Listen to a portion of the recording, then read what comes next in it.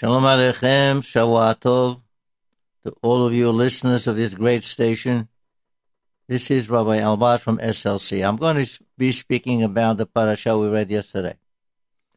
The very first pasuk says, Vayigash elav Yehuda. Yehuda is approaching Yosef, who is the viceroy of Egypt, almost like a king. And his decisions are final. Imagine the scenario we're talking about here.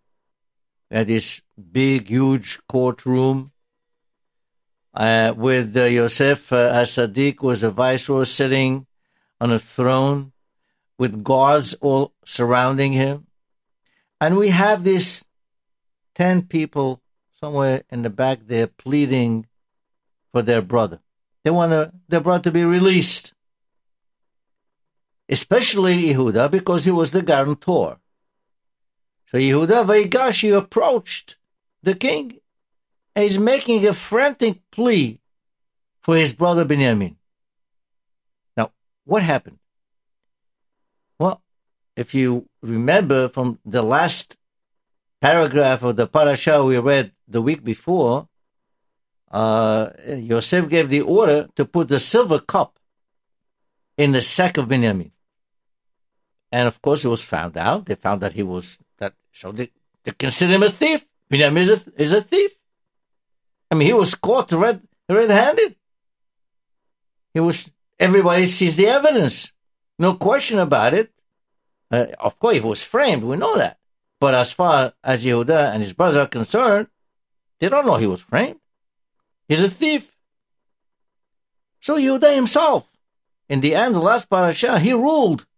He gave his own ruling. And he said, you know what? He told Yosef, all the brothers would be slaves. Yosef says, no. Halil Ali, I don't want all of it to be slaves. No. God forbid. I shouldn't do that. Only Binyamin is a thief. He's the one that's going to stay here. You are free to go. Go away. That's when Yehuda started his defense.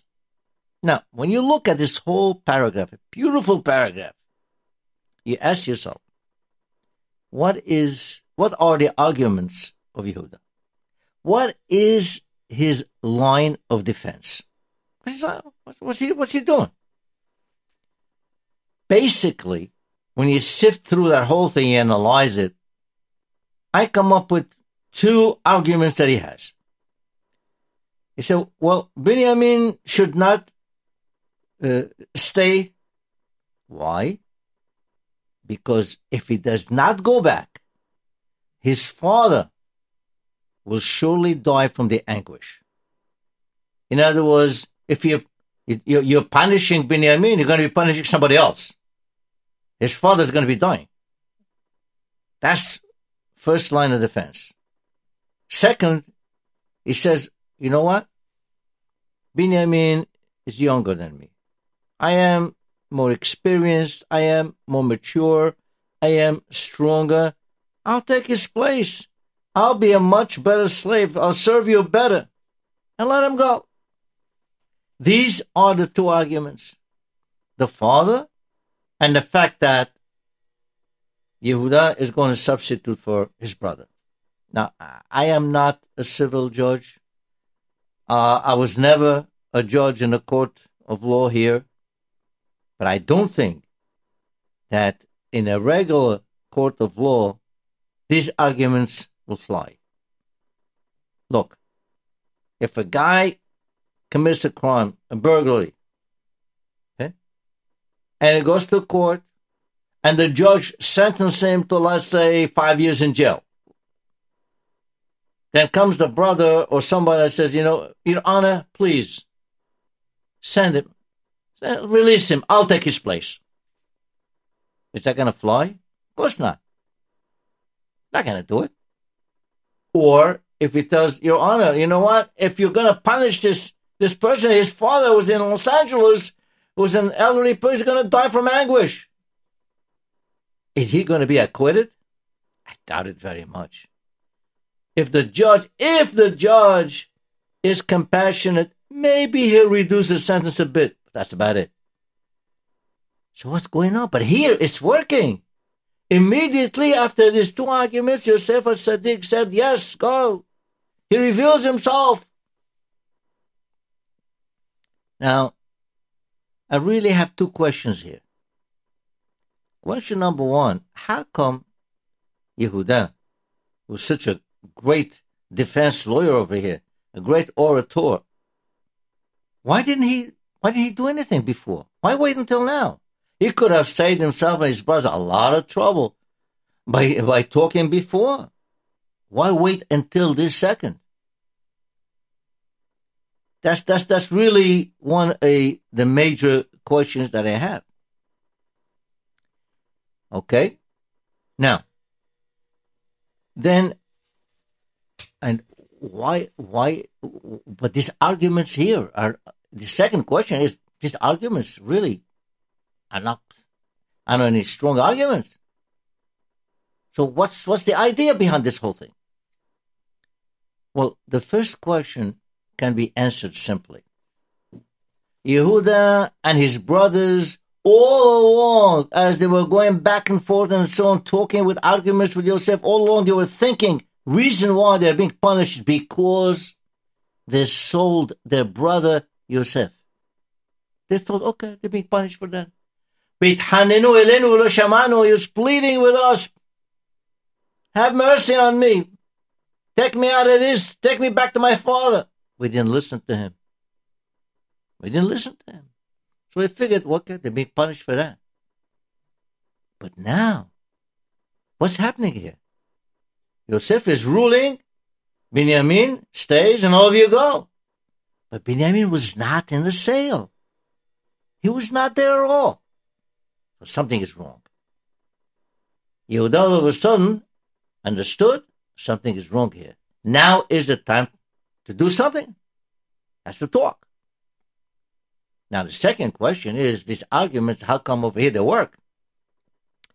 Because in this case, we're not talking about court of law. We're talking about Yosef HaTzadik. What was the whole purpose, the whole objective of Yosef HaTzadik? To tell them go back and forth and this whole thing. What was his goal? His goal is to make sure that the brothers have made teshuvah, that they repented, that they regretted what they did to him. Okay? He wanted to see whether they made real teshuvah about selling Yosef. He wanted to be convinced of that. I want to see, did they really develop love for their brother? And now, that's exactly what happened. Yes, they have developed tremendous love for their brother. Yosef sees that all of them are willing to stay slaves. And Yehuda is saying to him, look, I'm willing to take his place. Now, who would do a thing like that? Let him go. I'll take his place. Once he saw that, that's when Yosef finally said, well, now I could see my brothers have made teshuvah. They repented. Okay. Now, let me ask you a question. Now, there are many lessons that we can learn from this whole paragraph. But what is a major lesson that we learn from here? And that's the following. Even if we are faced with the biggest hurdles, even when we see great problems and difficulties ahead, we should not give up. We have to keep on trying. Yehuda knew he had very little chance to win this case. I mean, the evidence was clear for all to see, but he kept on anyway. This lesson is part of our entire Jewish history. All throughout the ages, we've been with struggles that were so hard, so tough, yet we survived them all. We can learn even from Yaakov Avinu. He knew his brother Esau was coming after him with 400 soldiers, 400 warriors. What chance did he have to win? He didn't give up. Try. Avraham Avinu went to war against 4 powerful kings with only 318 of his people. What chance did he have to win? He didn't give up. He was victorious. The Hashmonaim battled against a powerful Greek empire. Just Hanukkah, just passed by. Rabim biyad me'atim, giborim biyad halashim. They didn't give up. Why? When we fight for the right cause, when we are fighting for Torah, when we're fighting for our religion, giving up is not an option. Not an option.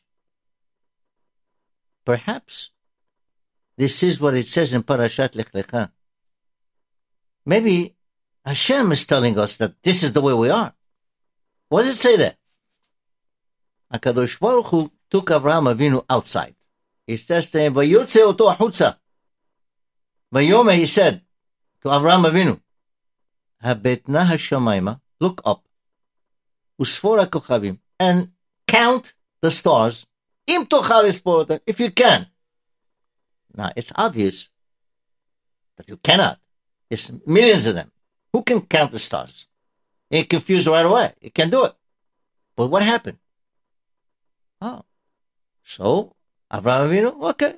Hashem tells him, go count. He starts counting. 1, 2, 3, 4, 5, 6. And so on. Vayomer lo, ko yeh zarecha. Now, the simple pshat of ko yeh zarecha is, okay, your offspring will be as numerous as the stars. That's a simple pshat, but there's another pshat. You see, I told you, Hashem is saying, I told you to go and count. And you cannot count, obviously. But you didn't say to me, Hashem, how can I count? It's impossible. No. He went ahead and started counting, even though it's impossible. Ko yeh zarecha. Your offspring will be the same way, even when faced with impossible situations. They will keep on doing and fighting for it. For the right cause, you do it. Abutai,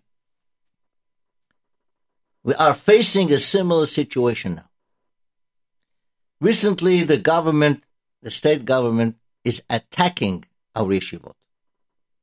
They're claiming that our yeshivot are not offering the requirement minimum of secular studies. And the government wants to force the yeshivot to teach a minimum of 35 hours a week of secular studies. 35 hours a week. You know what that means? 7 hours a day. 7 hours a day. Ridiculous. Why they're saying, oh, the yeshivot are not really up to par with the public schools. That's a lie. It's known fact that our yeshiva students excel in regents examinations and they surpass the public school by a wide margin. Their argument has absolutely no basis. Who would believe that in the United States of America nowadays, where supposedly we have freedom of religion, now the state government is interfering with our education and for no reason? Rabotai, this is a time of distress for all of us. And we should all get united and fight these regulations with all our resources. This is not the time to take a laid-back attitude and hope that things will settle on their own. No. If anyone has any power to deal with this issue, he must do it. He must do it now. This is the time to act. You know, some people say, well, what happens if we don't listen to these new rules? Well, we don't listen to them. Continue our current schedule. That's not an argument. Why? Okay, the government is not going to come in with police and beat up the people like they used to do in the past. No, but they have another kind of baton, another kind of belt, and that is the funds. They will withdraw all the funds to the yeshivot. and the tuitions will go sky high. That's no good. As it is, we all know many families struggling just to keep up with the current tuition fees. We are what I would call in a state of quiet distress. It's not a violent one. No one is going to burn or destroy our buildings. But nevertheless, as Rab Elia Brudnia Shalita, Rosh Yeshiva of Mir Yeshiva said, this is a et tzara. We are now in a time of tzara, in a time of trouble. The government is attacking our most cherished legacy, our Torah. Our children are our future. They are the ones who will carry over the holy mission of teaching our Torah. We cannot just sit still. We have to act and fight these laws in court, even if we have to take them to the Supreme Court. Teaching our children is of prime importance. Perhaps this is what our parasha means when later, when the brothers came and told Yaakov Avinu, Od Yosef Hai, V'chihu Moshe bechol Eretz Mitzrayim. Yosef is still alive, and he is the ruler of all Egypt. The Torah says after that, Vayafog libo. Yaakov Avinu's heart turned away from these words, which means he did not believe it. Wait a minute. What do you mean he did not believe him? We got 11 brothers. Are they conspiring all to lie? Why should they lie? Anyway, something like this is a fact. It's subject to verification anyway. Either he's alive or not, and we can find out very easily. What does that mean? He didn't believe. No, it's not that. Oh, he believed them that he was alive, physically. But after they followed it up by saying he was a ruler, that's what bothered him. He's a ruler in a land where immorality is rampant, avodah zarah in every home, full of tum'ah. In his mind, right away Yaakov Avinu said, must be that he has been contaminated. Maybe he was assimilated. Well, that's not alive. That's not alive. He's supposed to have 12 sons. All Kesherim. All 12 Shevatim. He who has kids, and God forbid, the Mehari Shabbat publicly, is considered Hasuk Banim. Has not fulfilled the mitzvah properly. You see, the Torah says, Kitvu lachem et hashira azot, which is the Torah. Write the Torah. What is it right after that? V'lamedah et bnei Yisrael. Sima befihem. You're not writing the Torah just for the sake of writing it. No. Lamedah. Sima befihem. Lo tishachach mipizaro. Never should be forgotten. Also, what's the last mitzvah? To write the Sefer Torah. And what's the first mitzvah? Pirya v'ribya. First and last, when you put them together, you get one thing. The reason for the Torah, to write the Sefer Torah, is to teach. The mitzvah, Pirya v'ribya, and the Sefer Torah are together. You write Sefer Torah because you want to teach it to your children. Our children are of prime importance. And we cannot just, take a laid back attitude. No way. There's one rabbi that said, you know why we are called Yehudim? So, okay, the Pashut Pshat is because we are from Shevet Yehuda. Well, it's true, mostly from Shevet Yehuda, but we also have there was Shevet Binyamin also there. Secondly, Kohanim and Leviim, they're also from Shevet Levi, not from Shevet Yehuda. But he said, you know what? Reason why we're called Yehudim is because of what it says in the parasha today that we read yesterday. Vayigash elav Yehuda. Yehuda was his face was against the wall. He was looking at a straight mountain that cannot be climbed. But you know what? He didn't give up. Vayigash elav. He went ahead and tried what he can do. We don't give up. That is one of our values. When we're faced with the right cause, when we are faced with standing by our Torah like we are today, we say, Ko yihyeh zarecha. Abraham could not count. He counted anyway. He did the impossible. That's what we have to do. Ko yihyeh zarecha. I want to continue by always, as I say, try to contribute to this beautiful station. Make an effort. We need it. And it's very good for the public.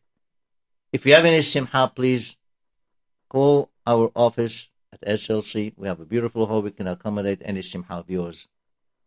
Shavua Tov. Shalom Aleichem.